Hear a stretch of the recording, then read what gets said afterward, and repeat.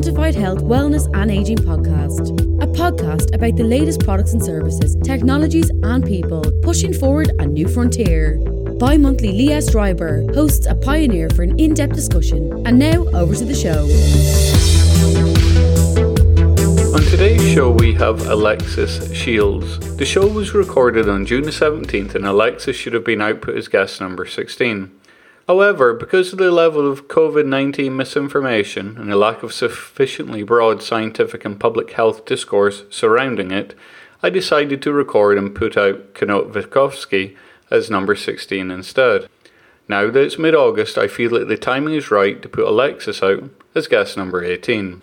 Alexis Shields ND is a licensed naturopathic doctor and an expert in functional medicine. She earned her doctorate at the National University of Natural Medicine and currently does virtual health consulting with busy professionals and families worldwide. Dr. Shields uses in-depth analysis of blood tests to help her clients find the best diet, fitness and supplements to support their optimal mental and physical performance.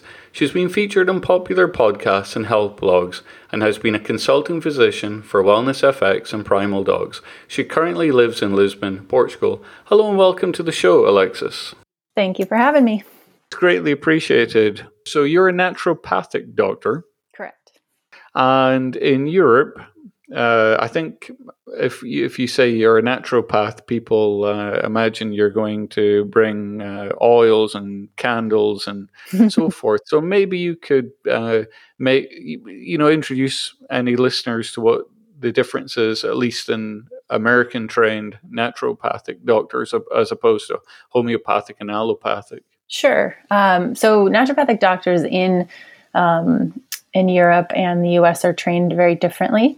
In the U.S., we go to medical schools, so four-year medical schools, and do residencies and have a very similar kind of science, evidence-based training in the beginning, or evidence-based training throughout, but it's very heavy in the sciences in the first 2 years, and the last 2 years are more kind of training us to become primary care doctors. So we are, whereas allopathic medicine is kind of the management and treatment of disease and more managing symptoms, naturopathic medicine is more of the treatment of the underlying cause of disease, so why it started in the first place, and really specializing in a drug-free, natural approach to healing the body through using things like diet and lifestyle modifications and natural medicines, herbs, vitamins, supplements.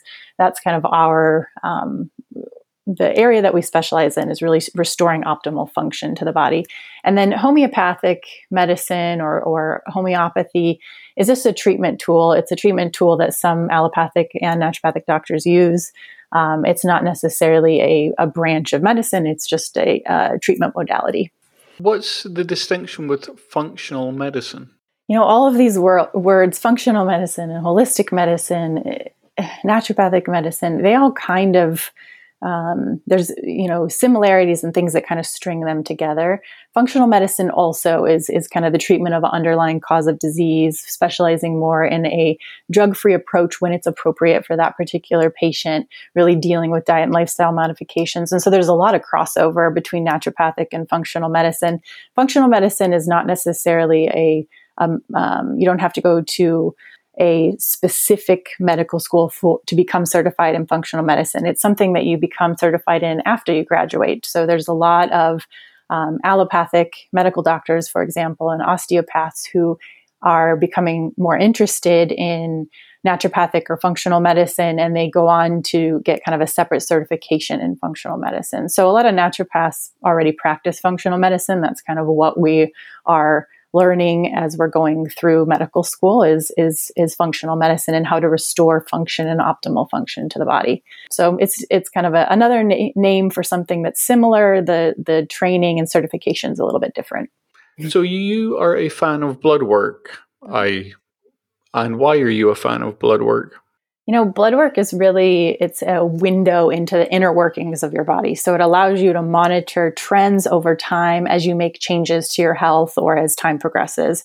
So just by the nature of, time going on, your health changes, you're getting older, your life situation changes.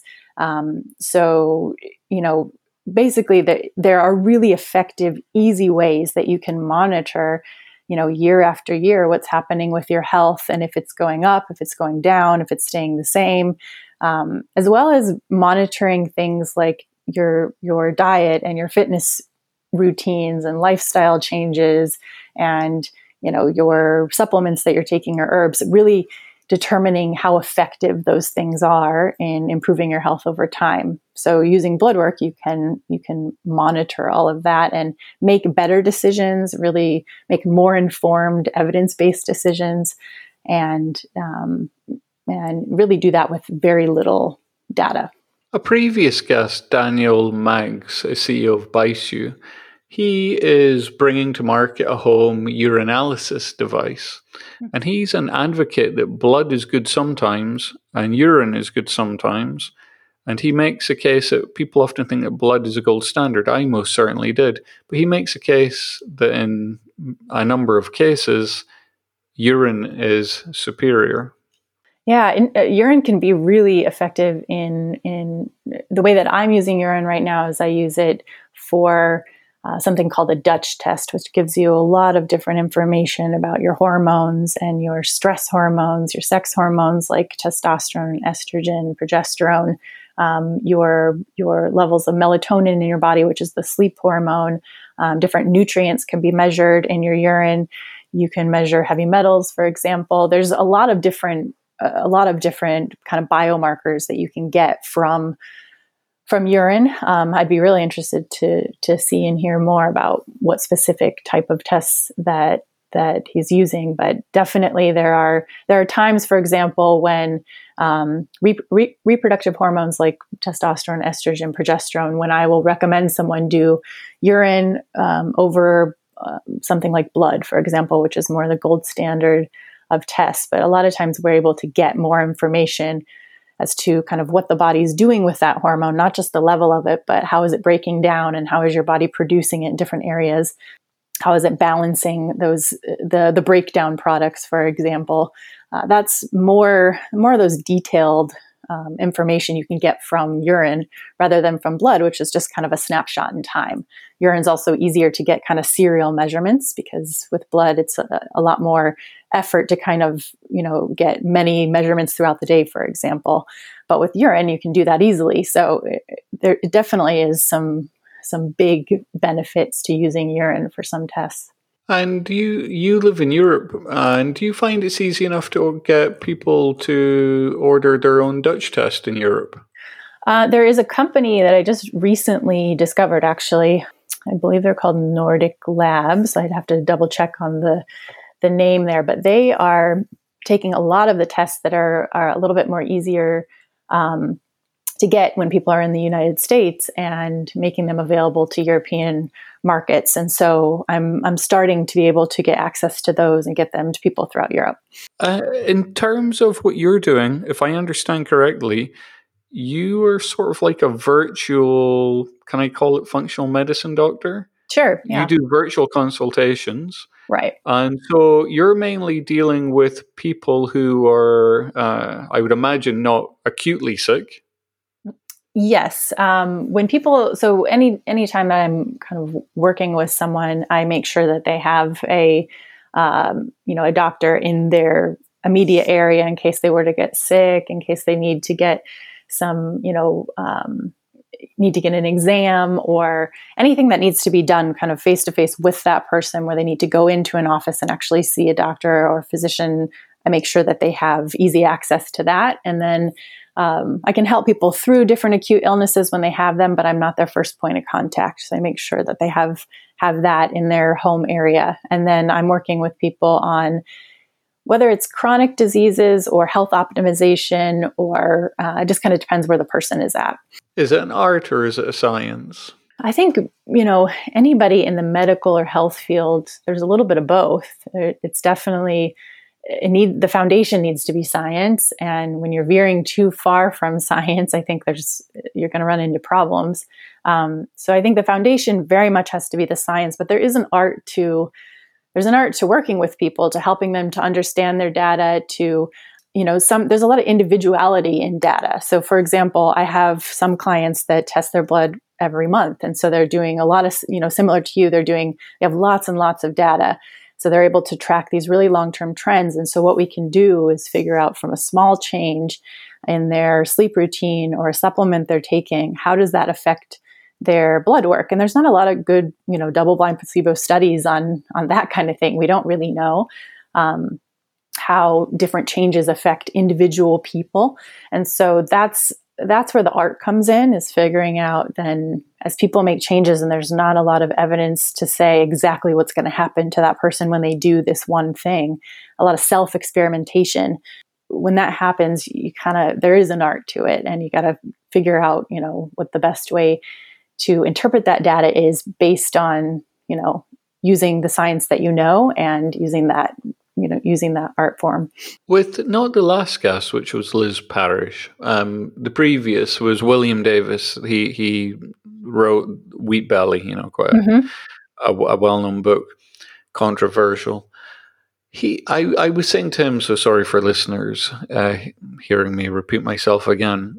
I said to him that I spent quite large sums on testing. However, I could summarize most of them simply by doing triglycerides divided by HDL. If triglycerides divided by HDL is a good value, everything else pretty much lined up. Inflammation, cholesterol of all kinds, no damaged lipids, etc. So do you obviously look at ratios, and do you particularly favor triglyceride to HDL ratio? Because often they speak of total cholesterol to triglyceride as a ratio, but I find triglyceride over HDL I would better. say, I think that's a really good observation. If I had to pick one lipid ratio that I'm using the most often, I think that is most predictive of kind of what's going on, triglyceride to HDL would be a big one. And I think when I'm talking about most predictive, I'm talking more in the realm of cardiovascular disease risk, diabetes disease risk. So if we're looking at all those big, the main chronic diseases that are killing, the vast majority of people, especially in the US, cardiovascular disease, heart disease, and diabetes are two things that are huge. And then also, it's definitely considered a chronic disease to have elevated levels of inflammation. For inflammation can elevate for various, reasons, but definitely for most of the top chronic diseases, inflammation is a component of that. And so definitely triglyceride HDL ratio, I would say, correlates to kind of those things. So yeah, I think that's a really good observation. Yeah, and it's one that would save a lot of money, because I think it's only like €5 for both. I don't even think it's that. Yeah, it's really cheap. Yeah, and that's the thing I like about blood work. There's a lot I could say, so I'll keep this short. I categorically believe the full power of blood work has not been realized. The good thing about blood work is it goes back decades. We've got lots of research. We've got lots of historical data. It's super cheap. And I think going forward, we'll be able to leverage AI more and more on blood work and get a lot more from it, so you don't need the fancy tests. Yeah, agreed. As I was saying, the triglyceride over HDL is good. And when people show me one and it's like, it's like 1.5 to 2 resultant value, I'm thinking, no, you are definitely stopping at the baker's on the way to work. You can almost guarantee how much processed carbohydrates you're eating, or lack of sweating and movement going on. But there's so many domains I haven't been able to look at, simply because it's not my full-time job. For example, thyroid is an area I would like to look at. So I don't know if you do thyroid. If you ask people, go for thyroid. But I know earlier this year I just didn't feel I was handling stress well. And so, I'd done a normal thyroid panel, but this time I asked for reverse T3.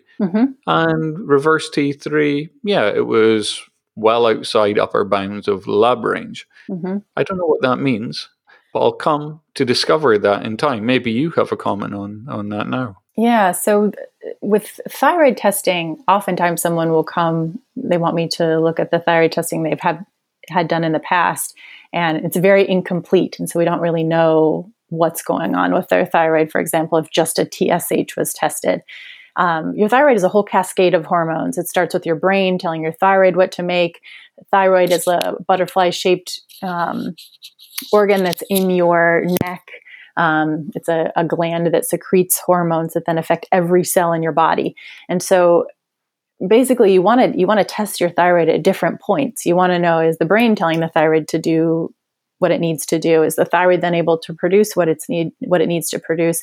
And then do those hormones get activated in a way that they can adequately and optimally affect all of the cells in your body? Your thyroid's kind of like the engine of your body. And so you have to look at all the different pieces of that engine to figure out, are they all optimal? And if they're not, where is the kind of missing link? Where is the problem occurring? Because it's not always just a thyroid issue.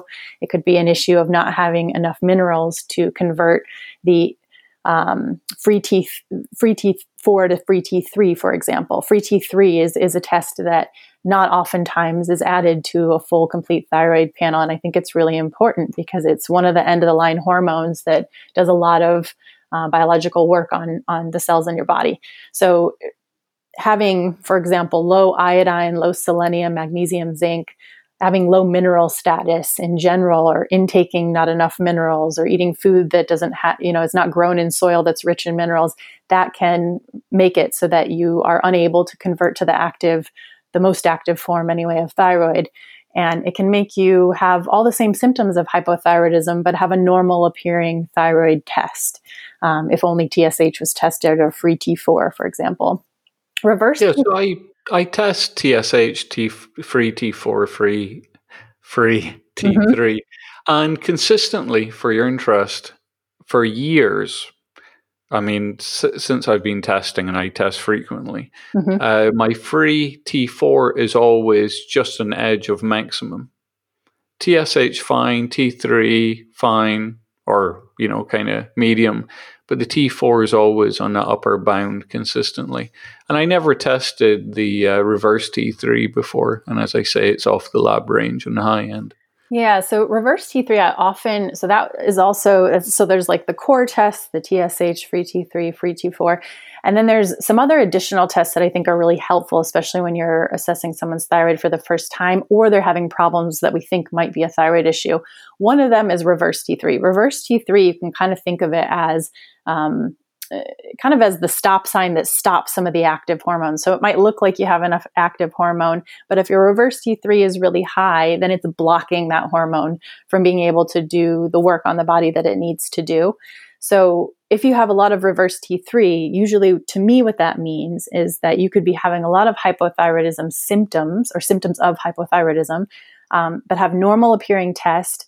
And the problem isn't minerals. It's not, it's not actual thyroid producing the hormone. It's not your brain telling the thyroid what to do. The problem is more of a stress issue and a stress management issue. So that's where you might look at your ability to handle and deal with stress, for example, there's some other tests and basic blood work that can kind of indicate that.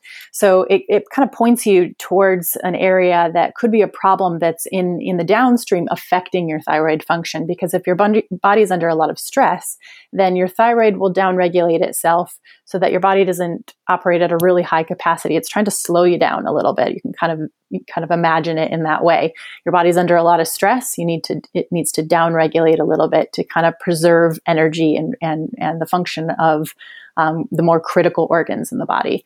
The other kind of couple tests that I think are important for people to do once a year, for example, are 2 antibodies that are related to Hashimoto's disease, which causes hypothyroidism. So Hashimoto's is a autoimmune disease that would, for example, if someone has thyroid issues that look like hypothyroidism, the next thing you want to know is it caused by an autoimmune disease, or is it not caused by an autoimmune disease? Because the treatments are a little bit different from a functional medicine standpoint. From a functional medicine standpoint, if you have elevated thyroid antibodies like thyroid peroxidase antibodies and thyroglobulin antibodies, that would indicate that there's an immune system component to the cause of the thyroid. And because, in naturopathic medicine, we're looking for the underlying cause of disease, it's really important to know if there's an autoimmune component going on, because there's different natural treatments, different diet decisions, different fitness decisions, lifestyle decisions that you would make if you have an underlying autoimmune disease. Even if the conventional treatment for it doesn't really change. For example, if you have Hashimoto's versus just hypothyroidism that isn't autoimmune related, the medication, protocol would be exactly the same. But from a functional medicine standpoint, it's really important information.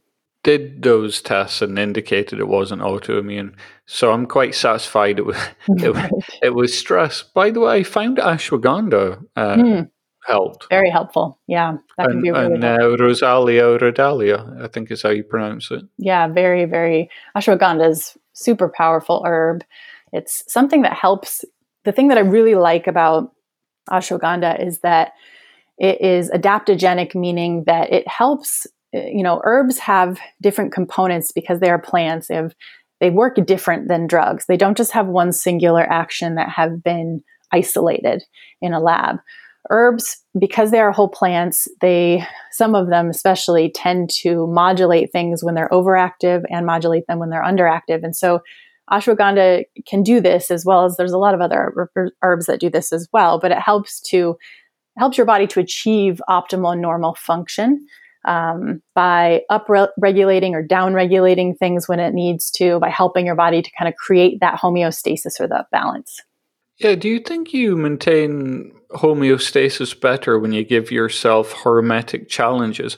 Because it's my belief that you do maintain a stronger homeostasis when you give yourself a hormetic challenges. Sure. So you do follow that. Yeah, for sure. Yeah, I don't know. It seems to be the case. I notice when I look at my tests, another consistent pattern I notice is the lymphocytes are always low and the neutrophils are always high. Mm-hmm. And MCH, the mean corpuscular hemoglobin is always high. But the main pattern is the lymphocytes are always low, the neutrophils are always high, and it's been like that 5 years. So it's really hard to say because basically that's a pattern that you want to identify, and what we need to know is that a pattern that's normal for you? So it kind of depends on how high and how low, because within a certain margin of error, I do see that people have kind of outside of what the optimal reference range is for that particular lab test. It might be it's outside just off of it. The edge at each end. So lymphocytes are just off the edge on the left, and the neutrophils are always just off the edge on the right. So what you might be seeing there is kind of an individual kind of reference range for you that's optimal for you. And so if it's not, way outside of the range, it could be that your levels are normal within that range and there's not necessarily a problem to be investigated, when you're seeing that. So it's really hard to say. You also have to kind of look at all the other blood tests surrounding that and see if there could be something that could be explaining, that difference in the reference range compared to your level. I use this tool called the BloodSmart. It's a BloodSmart prediction tool, health prediction tool. So it basically is a machine learning algorithm that has a database of, tons of people. Basically, you take your blood work, compare it to this huge database of people, and it basically helps to pull out patterns that are similar in your blood work to other people and make predictions based on those. And so that would be an interesting thing to run your data on, because it could maybe pull out some patterns of underlying issues that we hadn't really thought of, whether it's a nutrient issue or a hormone issue or a heavy metal issue or an issue with toxicity in general, or the way that your organ systems function that help with detoxification, like your liver and your kidneys. Those kind of tools are using machine learning algorithms in that sense are really helpful, because we might be looking at that and say, we might be just seeing an individual pattern for you. But then when we run it through the machine learning algorithm, when, we're comparing your data to 100,000 people, for example, it might be able to pull out some things that we can't necessarily know just looking at blood work patterns. So You mean BloodSmart.ai? yes. It used to be called Blood Calculator. Yeah, so Yeah. Chris Kelly. Yeah, exactly. Yeah, I had Dr. Tommy Wood on the show Yep. a long time ago. Yeah. And I love that tool. And so I take it you offer that to clients also, because it's quite expensive if you're not a practitioner. Right. So that's included in part of my first consult with somebody when I. Oh, that's really nice. Yeah. It's really nice to add that on. Super useful. It's really useful. And I think it also gives you your 5-year wellness score, which is a tool that BloodSmart didn't develop, but it's from a highly adapted tool in scientific research that kind of gives you a score on a level from 0 to 100. And it gives you kind of a number or numerical value that you can really use to track, over time, how is your overall health progressing in a numerical value. So that's really helpful. It also gives you kind of a biological age. So by looking at your blood work without knowing your age, it actually makes a prediction of what it thinks your age is, which is also a really useful tool. Yeah, so I found I've ran the report. Again, I spent money I shouldn't have spent testing myself and other people and running reports. It sounds kind of silly when I don't have my own practice and you're just paying for tests for those around you and yourself. But it's I do have a backstory on it I won't go into, but basically I just fell in love with playing with health data. Mm-hmm. And yeah, I found that tool to be very good. And I remember it said most likely have heavy metals, and mercury in particular. And I used to have amalgams for. Oh, interesting. And then I got them removed instantly in ways I wouldn't do nowadays by an ordinary dentist, shall we say, who didn't have any care about gases and so on. Sure. But I also had them in for a couple decades. And then I did blood testing for mercury, and I was stupid. I didn't realize, it's only going to show acute exposure in blood before it sells in soft tissue.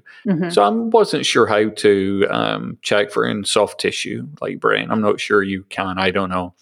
And then when it came to detox, there were so many protocols and possible ways to chelate it that I just didn't. I just started going to infrared a lot in the week. And then now with Corona, nowhere's open.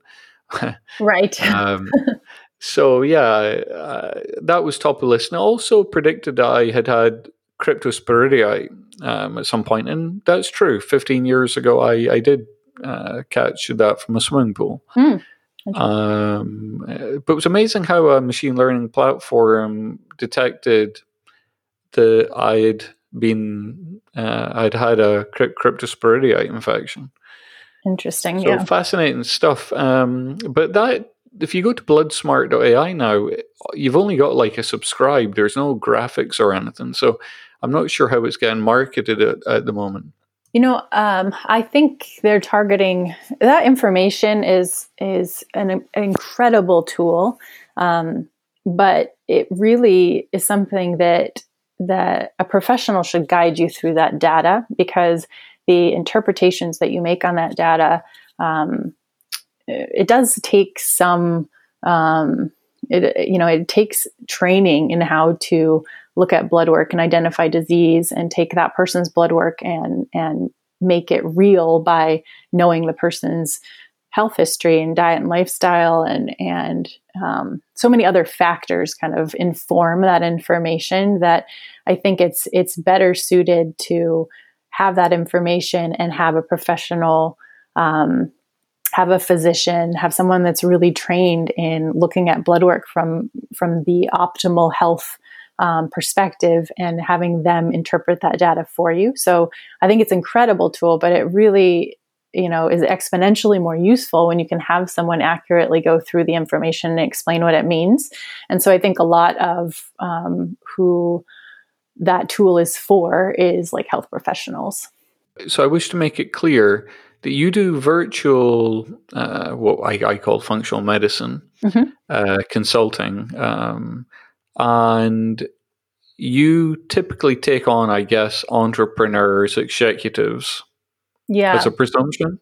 Typically, yeah. I'm usually working with, like a busy professional who really wants to improve and optimize their health using their basic blood work data or just their health data, their biomarkers in general, and to use that data to make more informed decisions about their health choices such as diet and fitness routines, supplements, and the like. So, I'm doing virtual consulting with that crowd and others as well. I have a really varied client base. They're all across the world. So really, I think actually I forget what my country count is up to now, but I see people from all over, which is great because it really is a challenge for me to figure out how do I support someone who is from all over the world and has totally different resources available to them. And so it's really helped me to create kind of a, labs that people are using all over the world, resources, places to get supplements, places to get good quality food, and finding what those resources are across the globe. So for the States, are you asking people as part of your onboarding to go to Quest or LabCorp and take biomarkers? Yeah. So in general, the cheapest way to pay for kind of a really comprehensive blood work panel in the U.S. is to have me order it through a lab wholesaler that goes through LabCorp. So typically, I'm sending people who are working with me who have access to LabCorp to get their blood tests done, and then the results come directly to me. That makes it the most inexpensive. There's also different resources online where you can order your own blood work. It's a little bit more expensive, but still really affordable for basic testing, where you can use Lab or Quest. And then also you can take the list. I've had a lot of clients who just take the list of blood work to their local, physician and have them do as much of it as they're able to do, and maybe even use insurance. And so it just depends on what the person's situation is. And I would say you could get the easiest way to do it is just to have me order it for you, go to LabCorp, get it done, and it's pretty affordable. Do you have clients in Portugal? I have a few, but most of my clients in Europe are in Italy and Spain, a few in France, and majority of them in the UK. So I'm having people I have a list of labs basically, depending on where you live. If you're in or near kind of a major city within Europe, I generally have a good lab to send people to. And then I have a few, there's like in the UK, for example, there's a particular lab company that is throughout all of UK. And so I'll have them, go to one of those basically. It hasn't really been an issue for people to actually find blood testing. The only place I have maybe a few issues is in Australia, where there's not a lot of direct to consumer blood testing, but everywhere else there pretty much is. And so to mention a couple tests here. So it seems nowadays iron is frowned upon. Mm-hmm. That seems, let's just say it's not conducive to longevity, particularly in men. So when it comes to iron testing, how can you distinguish between iron and ferritin?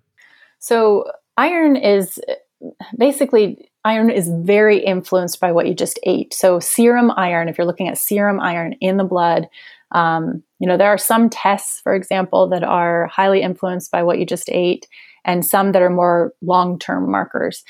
Serum iron is more of a short-term marker, so it is influenced by how much iron you've had in your recent meals. Ferritin is more of a measurement of iron storage, so how much iron you have stored up in your body for future use. You can kind of think of serum iron as a snapshot in time of what your iron status is at that moment. Ferritin is how much iron is stored up in your body for future use of making red blood cells, for example. The reason why iron gets a bad rap is, iron is very necessary for men and women in certain amounts to create healthy red blood cells, which help to deliver oxygen throughout your body and your brain. So extremely essential nutrient. If you have low iron, you're going to be in lots of trouble in terms of health-related issues. especially energy and brain function and athletic performance. And there's a huge list. When iron is too high, it's extremely inflammatory.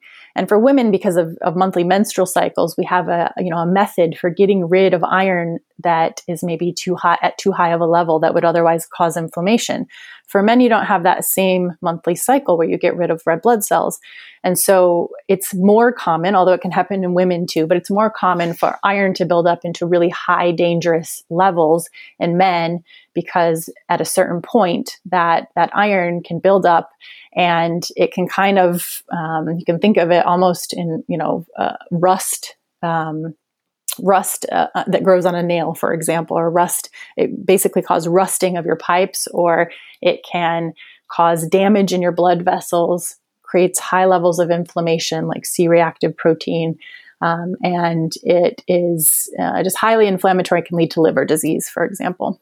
So do you think it's a great idea adding iron shavings to breakfast cereals to fortify them?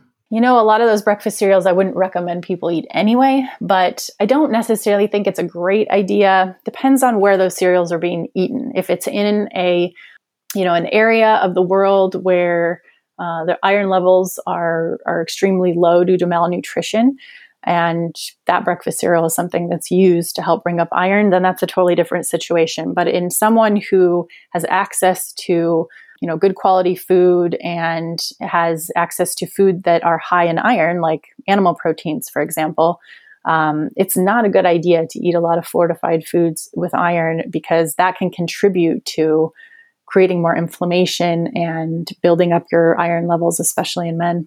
When it comes, the big issue we will need to bring up is cholesterol, since it's a top of most people's minds when it comes to health testing. My own is sort of the order in US units. Let's look here, it's 260. Okay. So say about 6.9 in the rest of the world type units. That's total. That's LDL. Okay. And I'm not overly concerned because I've done high resolution analysis. I've done lipoprint. I know people do NMR. I think I heard you somewhere mention VAP by Atherotech Incorporated, which is a high resolution. So I had mine looked at many times, and it was pattern A. It didn't have small dense LDL. But if I changed and started eating breads and processed food, it did change to pattern B. So as part of your onboarding, you don't normally do that high resolution because of the expense, I would presume. Correct. I don't. If someone comes to me and they already have it, that's great. I don't necessarily even recommend it for everyone. It kind of depends on what their cholesterol picture is telling me, what their inflammation markers look like, what their blood sugar markers look like.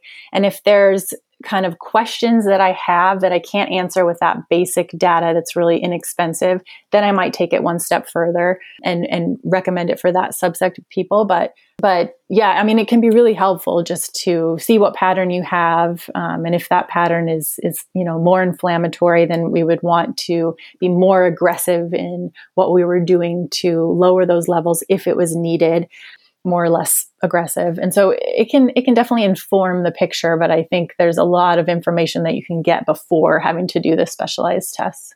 I presume you don't consider LDL a predictor in itself of heart disease. The research doesn't really support total cholesterol by itself or LDL by itself as really predicting much of anything very consistently. And so you really have to look, cholesterol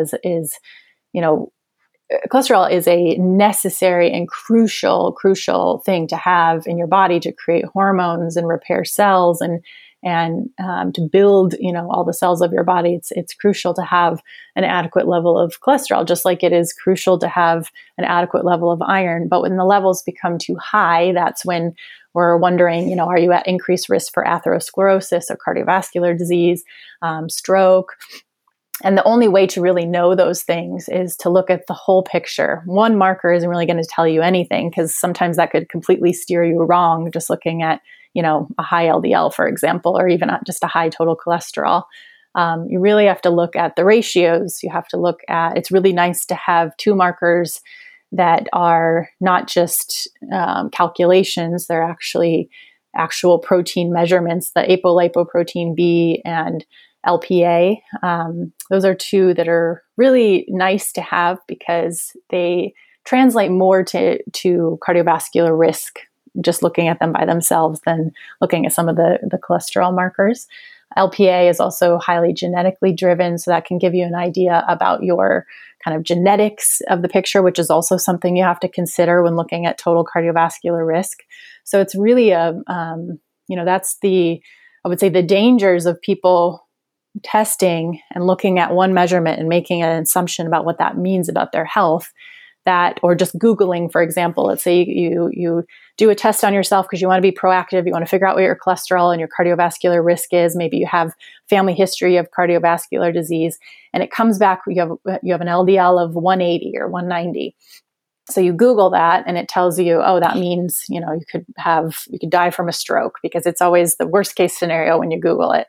That's kind of a scary thing because you're not looking at the whole picture. And it might be that when we look at the whole picture of what that cholesterol means in context, it's actually a very, good cardiovascular risk profile. So it's something that's a little bit more complex that has to be weeded through. Well, I have the belief, but that may or may not be supported by data. I'm still pondering this one. I certainly have collected enough to do some correlation, but I am of the belief, we'll call it that. So another fact, I've never had a testosterone measurement that was not off the charts high. Okay. I'm 44 years old, and I have more than double people who I've went to the lab with in their 20s. I don't know if that's a bad thing to be that high, but I believe it very much correlates with LDL. With a high LDL, I believe that the testosterone is higher. I've actually seen that pattern, especially in the opposite. So when someone has really low cholesterol, oftentimes that really their testosterone takes a hit. So from looking at that, you can also assume that if their cholesterol was super high, that some people would then use that cholesterol to create extra sex hormones, whether that's genetically driven or just something that's individual to you and based on your lifestyle. If you're someone who does a lot of like heavy lifting and weights and eats a high protein diet and has adequate levels of sleep and sunshine, those people tend to create more testosterone than the average person. And so if all of those kind of factors, including genetics, are right, then high levels of cholesterol in general could then translate to higher sex hormones. I think that higher levels of cholesterol are related to antiviral properties, but I'm not versed in that in the least. There's definitely some research that, that is kind of all across, it's kind of all over the board.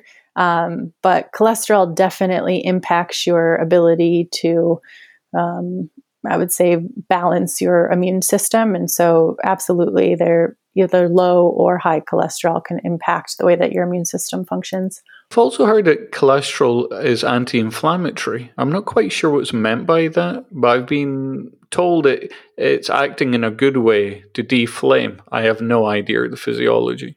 So cholesterol, you can kind of imagine it as the duct tape of the body. It floats around, it repairs damage, it builds cells.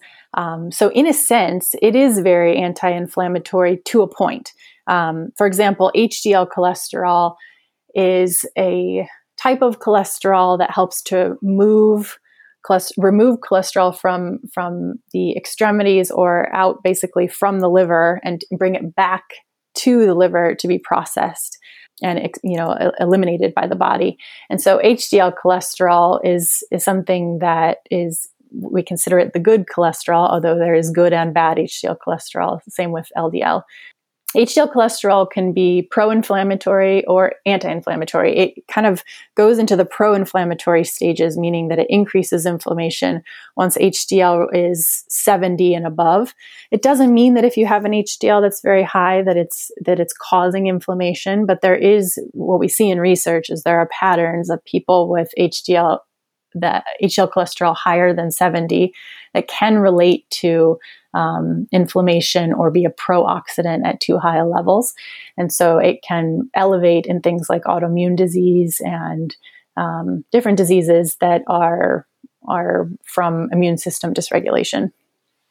Years ago, when I looked at cholesterol, I came to the conclusion that LDL is bad when it's bad, good when it's good.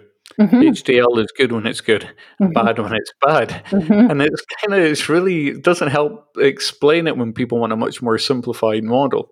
Right. Yeah. You got to look at all the pieces. There's like cholesterol, especially, is one that is a puzzle, and you have to put all the pieces together and look at them all together and then make an assumption about cardiovascular risk from all the pieces.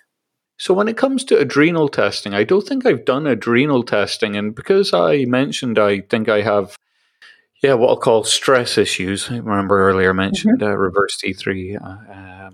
Then I would like to do adrenal testing. And I think that there's talk of, I don't know how it works, but sodium divided by potassium somehow gives some kind of measure of body stress. Yeah. So really a better way to look at it is if your sodium levels are on the low end of normal or low, and if your potassium levels are on the high end. So when your sodium is really low and your potassium is really high, that pattern is a common pattern that will show up when someone has adrenal dysfunction. And I'm not talking about adrenal disease or any diseases that happen when the adrenal tissue is physically diseased. I'm talking more of a dysfunctional issue with the way that your body deals and handles with stress, and it produces the stress hormone cortisol.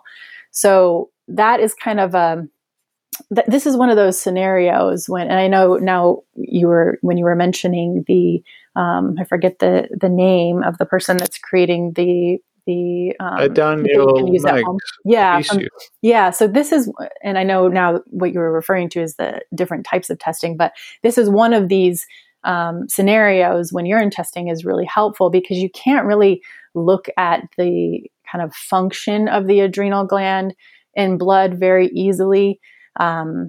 You're really screening for disease with it, like doing a cortisol test, for example. That can be a little bit of a screening tool, but it's almost never done just one singular cortisol test in conventional medicine because it doesn't really tell you much. And sometimes it'll show up a little bit high if someone's under large amounts of stress, but it doesn't really give you that much information. It's much easier to figure out the health of your adrenal gland from a functional medicine perspective, looking at urine output of some of the adrenal stress hormones and how that changes throughout the day, because it should be highest in the morning when you wake up and then it gradually goes down. So we're back to the Dutch test. Exactly. So the Dutch test is super helpful for that. There's other functional labs that do urine testing, or you can do saliva testing as well with adrenal dysfunction, detecting kind of some causes of or the adrenal cortisol patterns throughout the day. And so one kind of screening tool that I'll use is I'll look to see, is the person's sodium on the low end, their blood sodium, and their potassium really on the high end, high normal, or even higher than the lab report range. And if it is, then that, and they have symptoms that support, and other blood tests that support, stress hormone being kind of dysregulated, then that would make me kind of go down that pathway of, do we need to do further testing and look at the actual output to see what the adrenals are doing, or can we treat based on the symptoms because the picture is pretty clear? I think the pH of blood is more tightly controlled in urine. So urine, how could I put it, is better to show if you're alkaline or acidic, if I understand correctly. Somewhat. It's urine testing a pH is really tricky because you're correct when you say that, urine or pH of blood is definitely more tightly regulated. Absolutely. Because your body really, wants your body pH to be in a certain, your blood pH to be in a certain level so that different biological processes can happen in their optimal way. With urine pH, there's a lot of things that can throw it off. And so it's depending on the person, how kind of regulated they are when they do the testing, and how, in general, I don't use a lot of urine pH strips or to really tell you about much, because I did actually for a period of time when I first started practicing and getting into a lot of this and testing it out. And I didn't find it to be very consistent. I didn't find it to tell me that much information that I couldn't find from looking at blood work. And so I don't really do it anymore. Not to say that some people don't find benefit from it, but I just didn't find a lot of consistency in it, even though, testing your urine does tell you, you do get a pH level for sure. It's just, I don't know that it gives you that much information. I'll jump back a touch. When it comes to cholesterol, often people think that it's dietary cholesterol that puts up their blood cholesterol. So maybe you could just clarify that before I speak about electrolytes and blood levels. Sure. So dietary cholesterol only affects your cholesterol output by, let's say, around 20%. It could be a little bit less or a little bit more, but the majority of the cholesterol that your body is producing, you make, your liver actually makes, your body makes.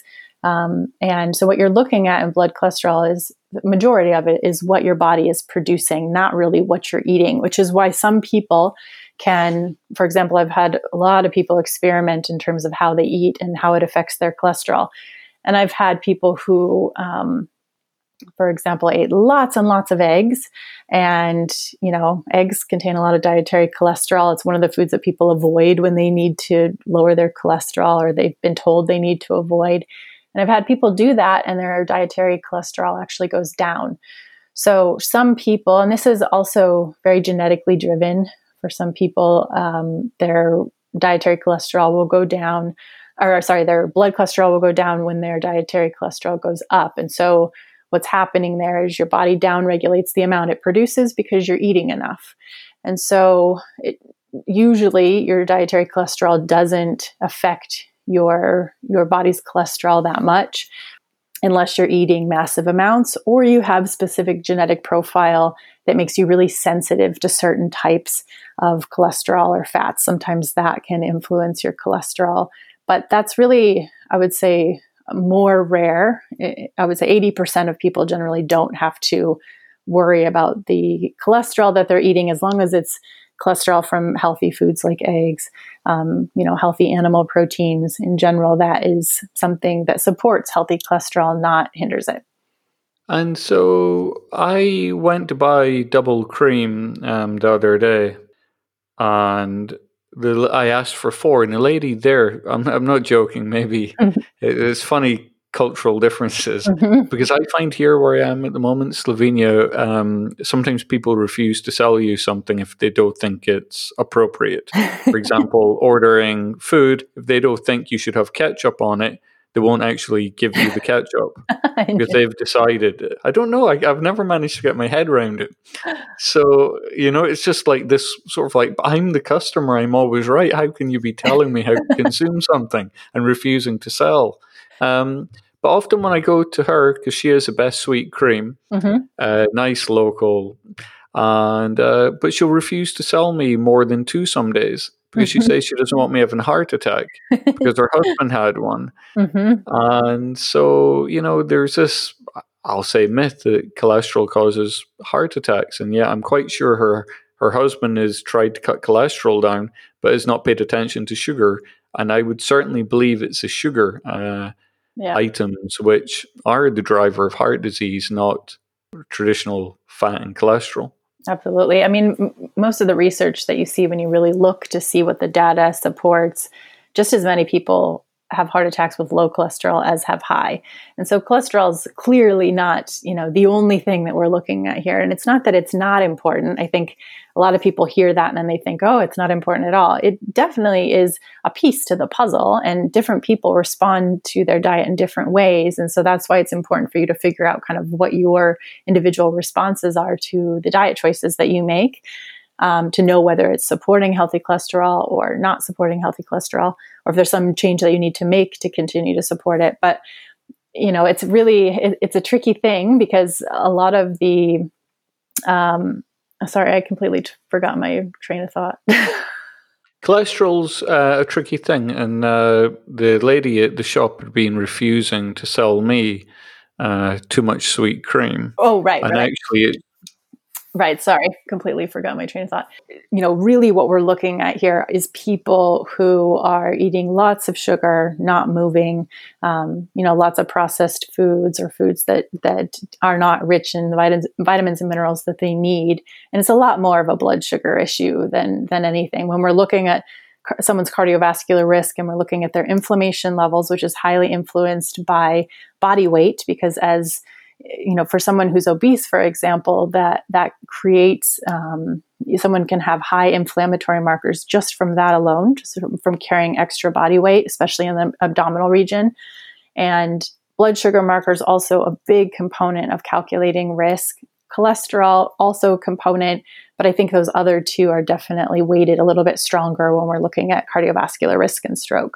Yeah, I won't guess at the moment as to why an industry focuses on them. So jumping back to where we were, so when it comes to electrolytes and minerals, so sodium, potassium, calcium, phosphorus, these do not relate to our diet either, from what I understand. So if you've got high sodium, it might just be that you're dehydrated. It's not that you've had too much salt. And the same with potassium and calcium. So if you eat more cheese and milk, your calcium blood levels don't typically rise.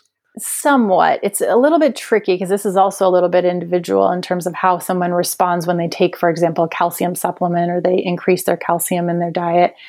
Calcium and magnesium are two that tend to move a little bit with diet, but sodium, potassium, chloride, bicarb, those which are used to calculate something called the anion gap that tells you about, which is like a calculation of pH in the body. Those measurements are tightly regulated because your body really, wants to control the pH of the blood. It wants to be between 7.35 and 7.45. It's a very tight control.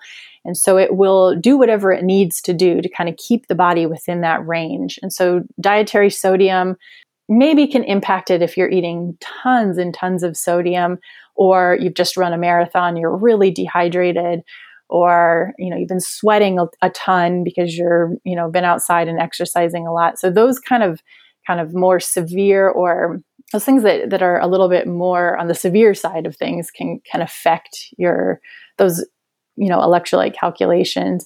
But, in terms of, just the average amount of calcium that you're getting in your diet affecting the pH of your body that much in terms of that pH calculation, it doesn't really affect it that much.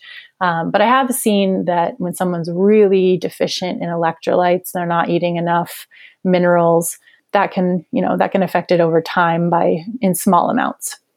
And calcium, I think, is one of these what I'll call nasty supplements, along with iron. I mean, it seems to have changed days. I mean, I think that most people do not and should not supplement with calcium. It's true up until a certain point. I would say the average healthy person should not be taking lots of calcium. Calcium is a really abundant mineral in food. And so if you're eating a healthy diet, which is where you should be getting most of your minerals, not supplements, that's going to be sufficient in terms of calcium levels. If you have a little bit of dairy, even, that will increase your calcium even that much more.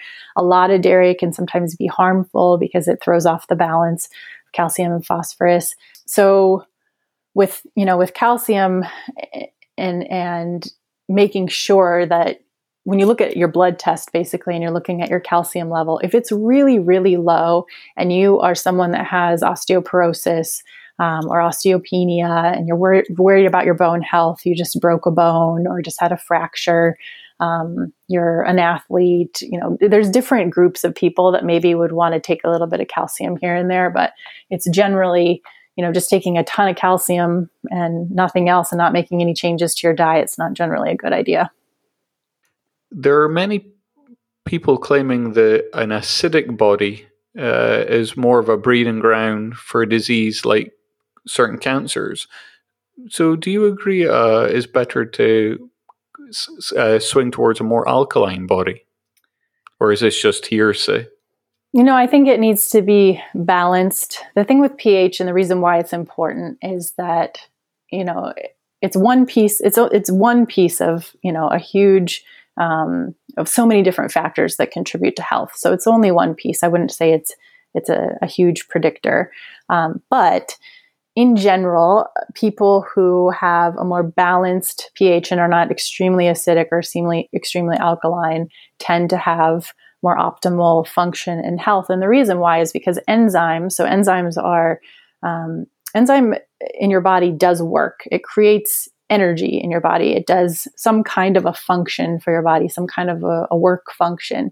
And if enzymes, the way that they function optimally is at certain pHs in the body. And so if your body's pH is off, then your enzymes aren't going to work as optimally as they should, which means your body's not going to create energy as well as it should. It's not going to do work as well as it should. So I think when you're looking at it from a larger perspective, it's pH affects the way that your body's biological processes happen. And there's many things that affect that, not just pH of your body, but there's many, many things, including what you eat and your stress level and how you sleep and how much sunshine you get and how you breathe. And a lot of those things affect all of this. It's like very multifactorial, but definitely, having a good, healthy pH and not being too acidic or too alkaline generally comes down to what you eat, how you sleep, how stressed you are, and kind of the nutrient makeup of what you're eating. So if you're eating lots and lots of sugar, that in general makes you more acidic. If you're, eating lots of leafy greens and colorful food, that helps to give you lots of minerals, and that helps to balance your pH. So it just, it's very multifactorial, but it's an important piece. So do you think most people should supplement with potassium and possibly bicarbonate? Most people, no, but definitely there are a group of people that benefit from that for sure.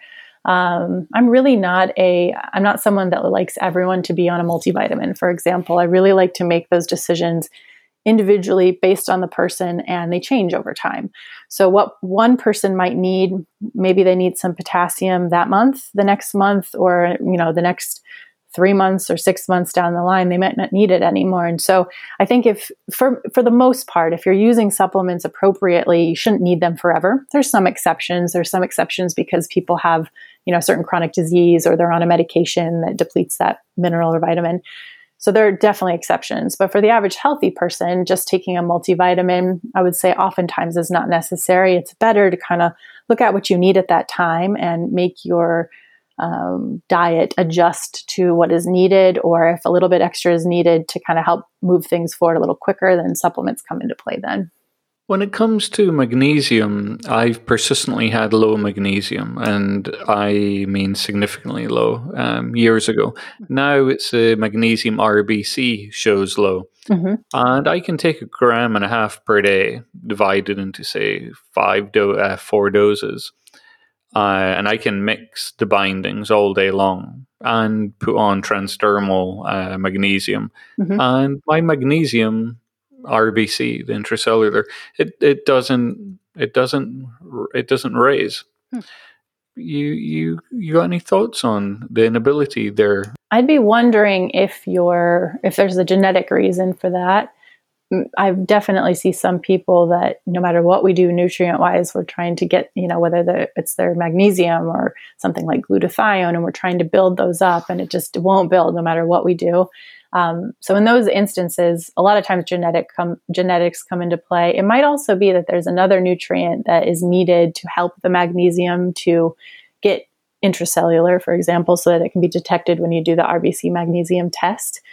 It could be that your needs for magnesium, for whatever reason, are just much higher than the average person. And so the dosages that you need are also much higher than the average person. It's kind of, it's a matter of doing that and a lot of experimenting, like it sounds you've done, with different forms and types and dosages, and routes like transdermal and that kind of thing. So that, it's tricky, but I think possibly could be indicating there's some genetics there, and there's just some more experimenting that might be helpful, or possibly another nutrient that would be helpful to, when paired with magnesium, to help it be integrated into the cell. I see the time we have. I've just got a couple more directions to look at. Actually, I have a lot more questions, but I see we simply don't have time, so I'll need to begin wrapping things up. When it comes to blood sugar, I used to have a fast blood sugar. I can dig out exact values actually, so I just say low.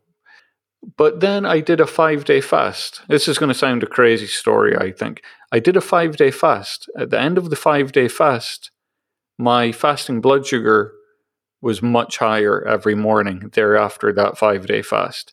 I assumed it would go away. And month after month, it didn't. It persisted.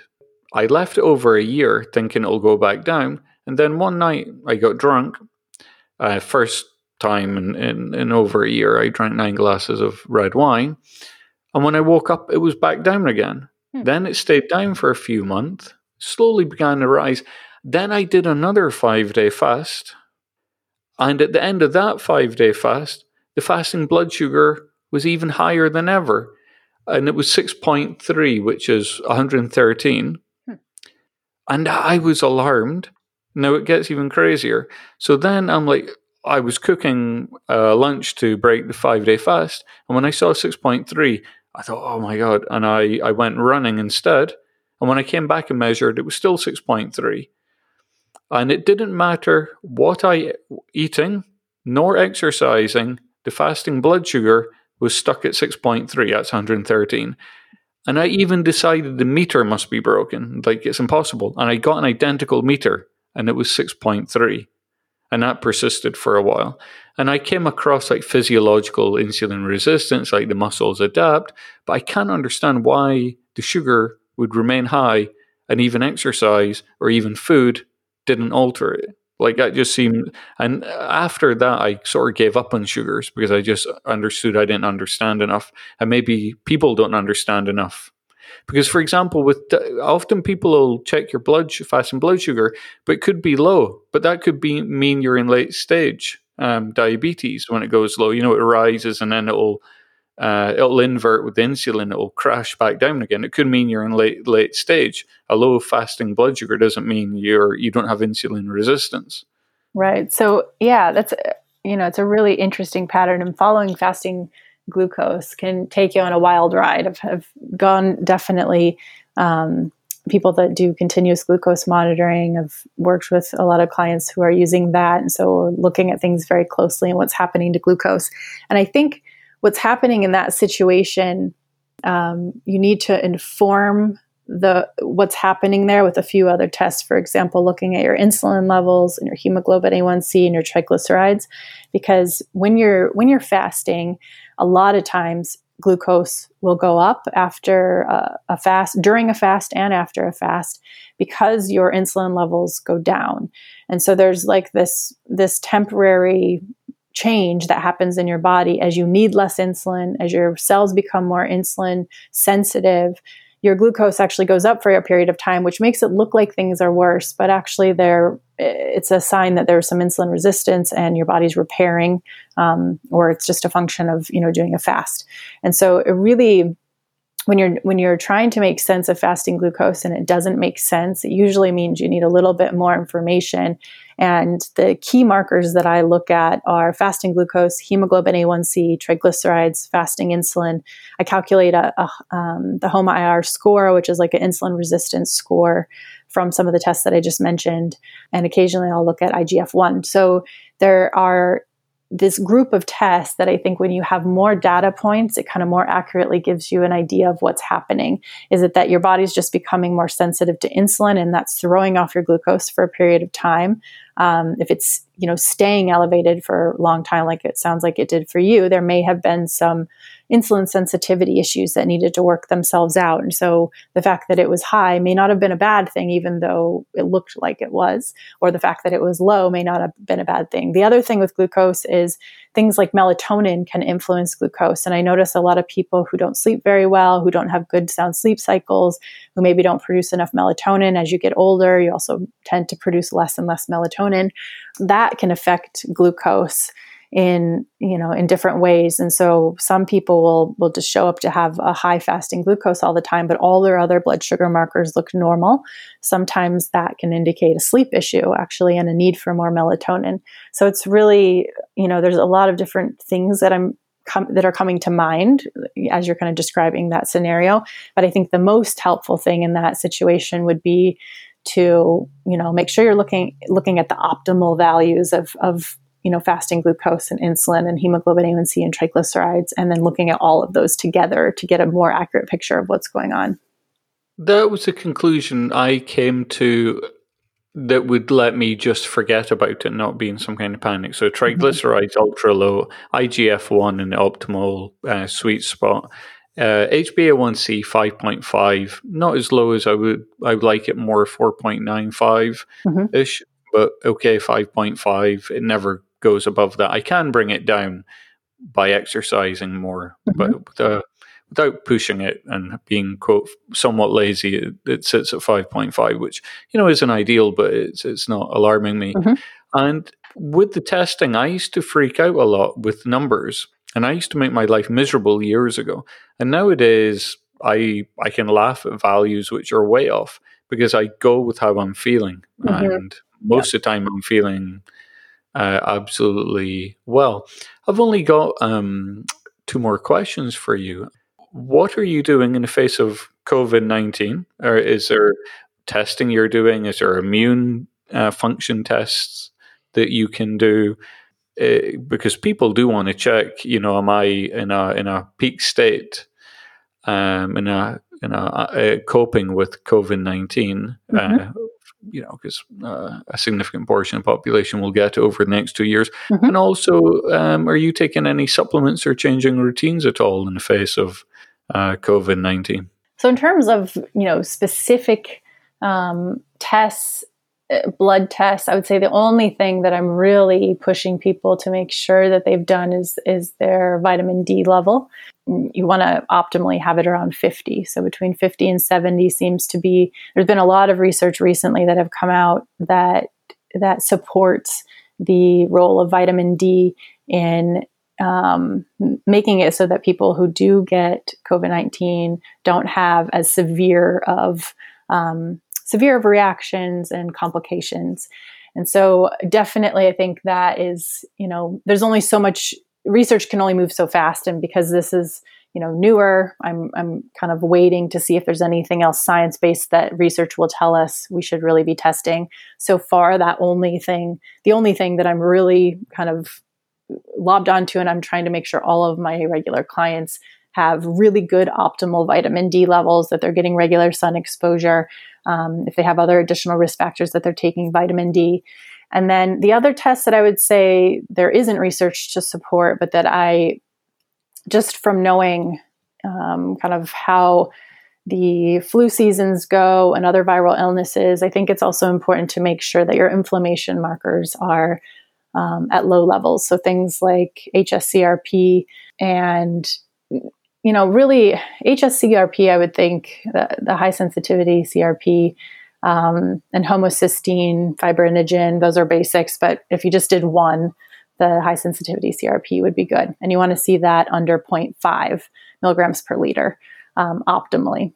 Under 1 is pretty good, but really optimally what research shows is that under 0.5 is kind of the best level to have. So those are the 2 tests. In terms of supplements and things that I'm doing, vitamin D, vitamin C, elderberry. There's not a lot of research with this particular, SARS-CoV-2. And so we need to be careful about making recommendations for the specific treatment of that. What I'm telling people is we don't really know in terms of supplements at this point, other than vitamin D, reducing complications. And so I think it's really important to do things that are in support of your immune system in general that you would do for any other viral illness. And for me, what those are taking a little extra vitamin D, especially because mine tends to be on the low side. Taking vitamin C, which helps to reduce the severity and longevity of, or not longevity, but the length of how long you're sick when you do get a viral illness. And then again, we don't know if that will happen with SARS-CoV-2, but there's been some treatment with IV vitamin C, some high dose vitamin C that has been shown to be helpful in the hospital setting. So I think it is a good idea to take at least a gram of vitamin C a day. Elderberry helps to reduce viral load and research of other viral studies. So I do that.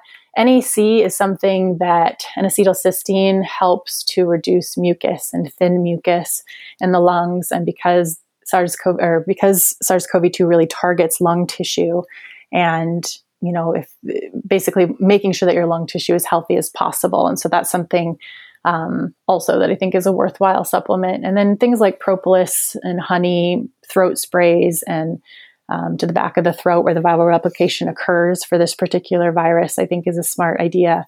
And then the main things that I think are even more important than supplements are making sure you're getting adequate sleep, because if you don't, then that lowers your ability to, or basically makes you more susceptible to getting a virus.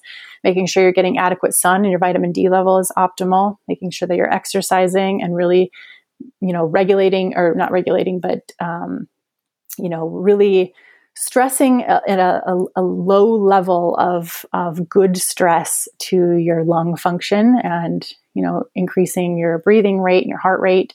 And then the last thing that I really like to have people do is end their shower in cold. So do a cold spray to the front and back of the body. That little bit of a stress, those little good stresses like exercise and cold showers, they help to build up your resilience when bigger stresses come around. So I like to have people do that. It really helps with breathing and lung function, as well as doing things like meditation and breathing exercises, which are also found to be really important with this particular virus. If you do get it, breathing exercises can be really life-saving in this situation. So that's kind of the like Wim Hof style breathing. Exactly. Yep.